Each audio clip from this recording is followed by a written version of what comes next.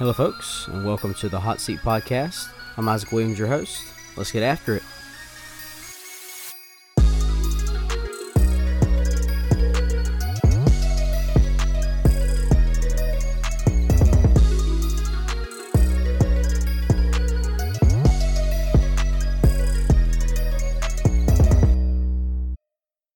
All right, folks, welcome into the Hot Seat Podcast. Like I said, I'm Isaac Williams, your host, and this is the inaugural episode of the Hot Seat Podcast. I want to go over kind of how the show is going to work, and then we'll kind of get into some content today. Obviously, we're going to be talking about sports, and the reason I call it the Hot Seat is because every once in a while you'll hear a hot seat take from myself, and we'll talk about who may be on the hot seat on the verge of losing their jobs and things like that in the sports world. But we're going to go over baseball, college football, NFL, and once college basketball rolls back around, we'll touch on that a little bit. But we're going to kick off today's episode with a little bit of MLB coverage. So the MLB trade deadline has just finished passing by, and the Yankees made a couple of big moves. I'm a Yankees fan, so obviously that's a big deal to me. The Yankees made a couple of big moves, picking up Joey Gallo and Anthony Rizzo from Texas and Chicago Cubs, respectively. Interesting because they're lefty bats, which are going to shake up the lineup that have been right-handed for so long. Both organizations, Texas and Chicago respectively, have picked up both of those salaries, meaning that New York is going to be able to stay underneath the luxury tax threshold, which is going to be nice for them. We're not going to have to pay any kind of taxes there or any penalties. Now, granted, what did these pickups mean for the Yankees, being only 2.5 games back from Oakland as they head into the month of August in the American League wild card race? Honestly, I can't sit here and tell you what it means for them, but I'll go on record right now and say that there's a very good chance the Yankees do at least pick up one of those wild card spots. Very curious to see what happens there.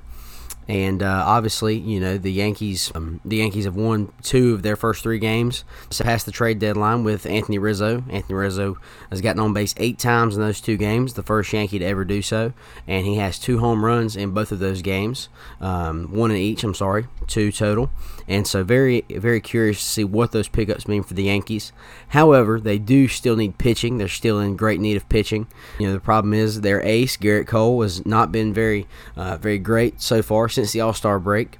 He's 1-2 in 3 starts, 2.82 ERA amongst those 3 starts average. And while that's not a terrible ERA, his most recent start was against Tampa Bay when he gave up 7 earned runs and an ERA of 3.11 in that game. The Yankees went on to lose that game 14-0. Garrett Cole, by and large, has been the pitcher for New York this season. The Yankees, not the Mets.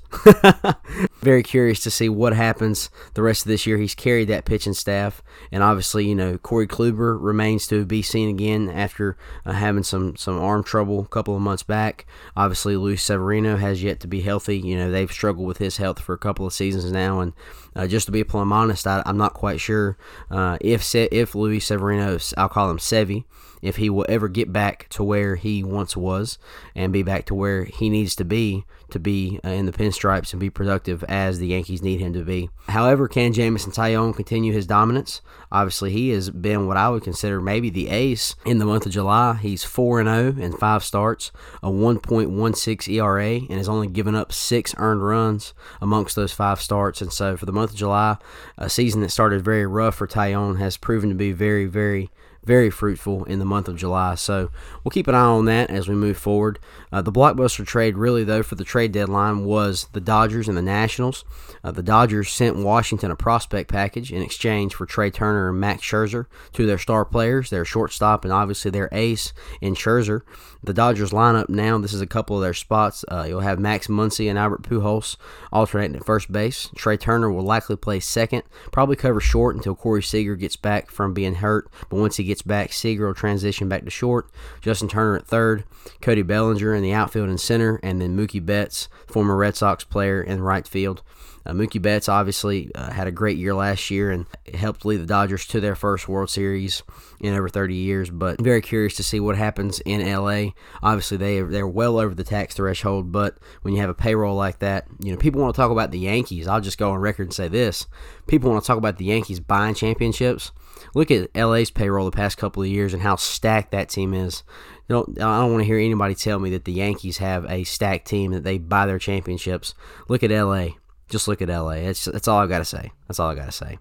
The Dodgers rotation, however, has Clayton Kershaw, Max Scherzer, Walker Buehler, young ace there, David Price, and obviously that's their top four. The fifth spot is still kind of shaky. Obviously, Dustin May is out for the year with Tommy John surgery, and Trevor Bauer is still out under investigation for some various allegations against him. It remains to be seen if he will be back this season. He's been out for 2 or 3 weeks now on administrative leave, and they keep extending it, so it's becoming more and more unlikely we will see Bauer put on the blue and white again this year for the Dodgers. The Boston Red Sox, to wrap up trade deadline talk for the MLB for this episode, the Boston Red Sox got Kyle Schwarber from Washington. Washington's went into a full rebuild mode, which I feel very bad for Juan Soto, as I've called him in the past couple of days, Juan Solo. If you're a Star Wars fan, you'll get that. But obviously Juan Soto, the only big piece remaining on that Washington Nationals franchise that won the World Series just under 2 years ago in 2019 over the Houston Astros, the Houston Trastros, as I like to say, with those trash cans. But anyway, so we'll wait and see what happens with Washington. They went into a full rebuild. They've obviously dealt away Scherzer, Turner, and now Kyle Schwarber. So they're pretty much starting from scratch. They've got several good pieces in exchange. They got 4 big pieces from the Dodgers in that prospect package. And so we'll wait and see what happens in the nation's capital. That's going to wrap up baseball talk. We're going to take a break and we'll be right back. This episode is brought to you by Pilot Tire, located on South Key Street in Pilot Mountain. For all your tire and vehicle needs, call Pilot Tire 336-444-TIRE, 336-444-8473. All right, folks, welcome back into the Hot Seat Podcast. I'm Isaac Williams, your host. We're going to get into a little brief segment on college football today. So obviously, recently, the SEC voted unanimously to invite Texas and Oklahoma to the conference starting July 1st of 2025. There's a couple of things to go over there. What does that mean for the current SEC heavyweights? Obviously, there aren't a lot of them, but primarily in Alabama, Florida, Georgia, and LSU, those programs that have been so productive in the Southeastern Conference for a number of years. Very curious to see what happens with those teams and how it shakes up recruiting, especially. Obviously, that's going to change the landscape of the conference, and just quite honestly, I don't know how it's going to shake up. I personally, as an LSU fan, I'm not very excited about it. I'll go ahead and be 100% transparent.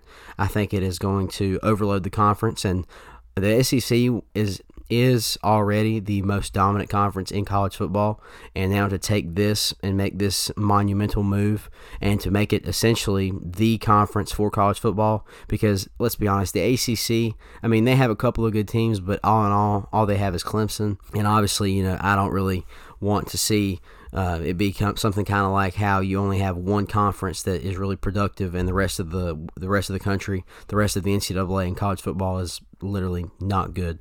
I think it's going to be a monumental shakeup in the landscape, and we'll just have to wait and see how it plays out once more details come to follow in the next couple of years. What's next for LSU? Talking about the Tigers. What's next for LSU ahead of the pitiful 2020 season? Well, number one, Coach O's hires have to step up, or otherwise, I personally think he'll be on the hot seat. I think the Tigers have a level of expectancy. Obviously, now granted, will he be on the hot seat on the verge of being fired? I mean, probably not, having the best season in college football history in 2019 with that championship with Joe Burrow and the like. But, however, I do think it will be a big deal in terms of his long-term status in Baton Rouge if his hires do not step up.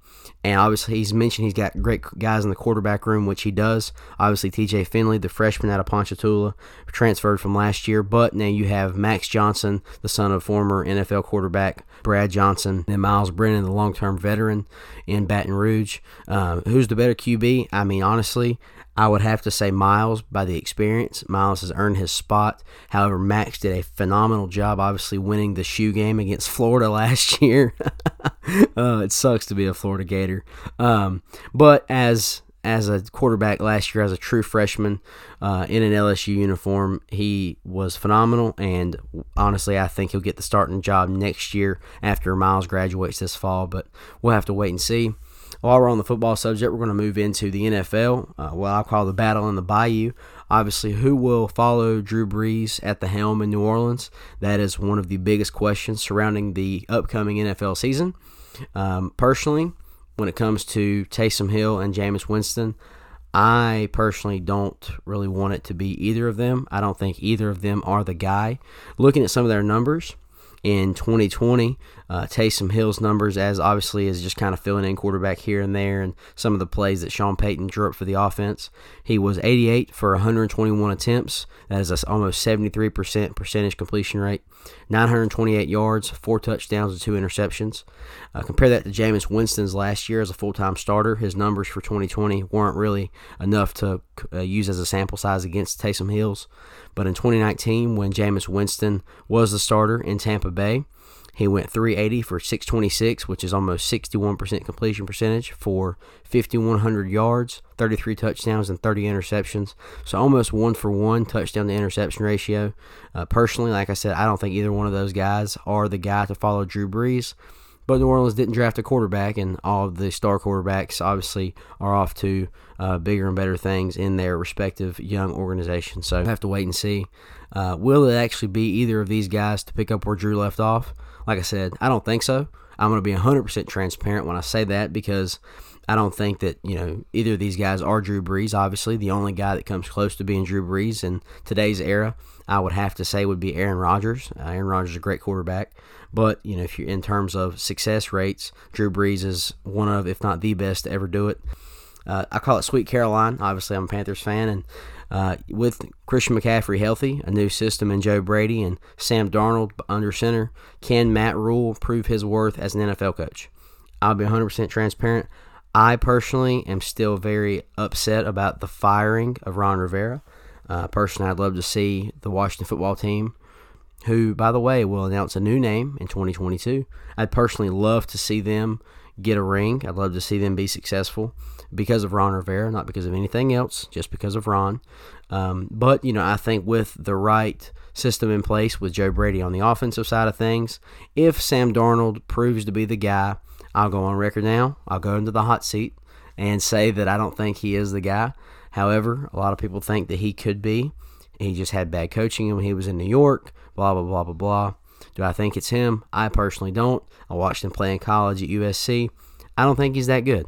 But with that being said, we'll wait and see what happens when he takes the helm at Charlotte this year. With Christian McCaffrey healthy and Joe Brady's system, obviously you saw it in Baton Rouge 2 years ago. Joe Brady has an offensive mind that is from, light years away. And obviously, we'll have to wait and see what happens. But, with Christian McCaffrey healthy, and if Joe Brady's system proves to be as fruitful as it can be with Matt Rule on top of things at head coach, Carolina could be okay. Now, granted, I'm not saying they'll make the playoffs. My projection, I think they'll go 8-8, possibly a wild card if everything goes their way. Listen, guys, 8-8, 500, almost impossible. A perfect storm only happens in movies. But I will say this. My reason for going 8-8 and making that low of a projection for them is because I've made projections of like 14-2 and 12-4 and 13-3 over the past couple of years, and I'm constantly let down as a Panthers fan. So I figured, why not? I'll go low ball, and if they surprise me, great. They may surprise me and go worse than that, which really wouldn't be a surprise at all as a Panthers fan. But folks, that's going to do it for the first episode of the Hot Seat Podcast. Hope you enjoyed it. Hope you tune in next time, and we will see you next time here on the Hot Seat. Take care.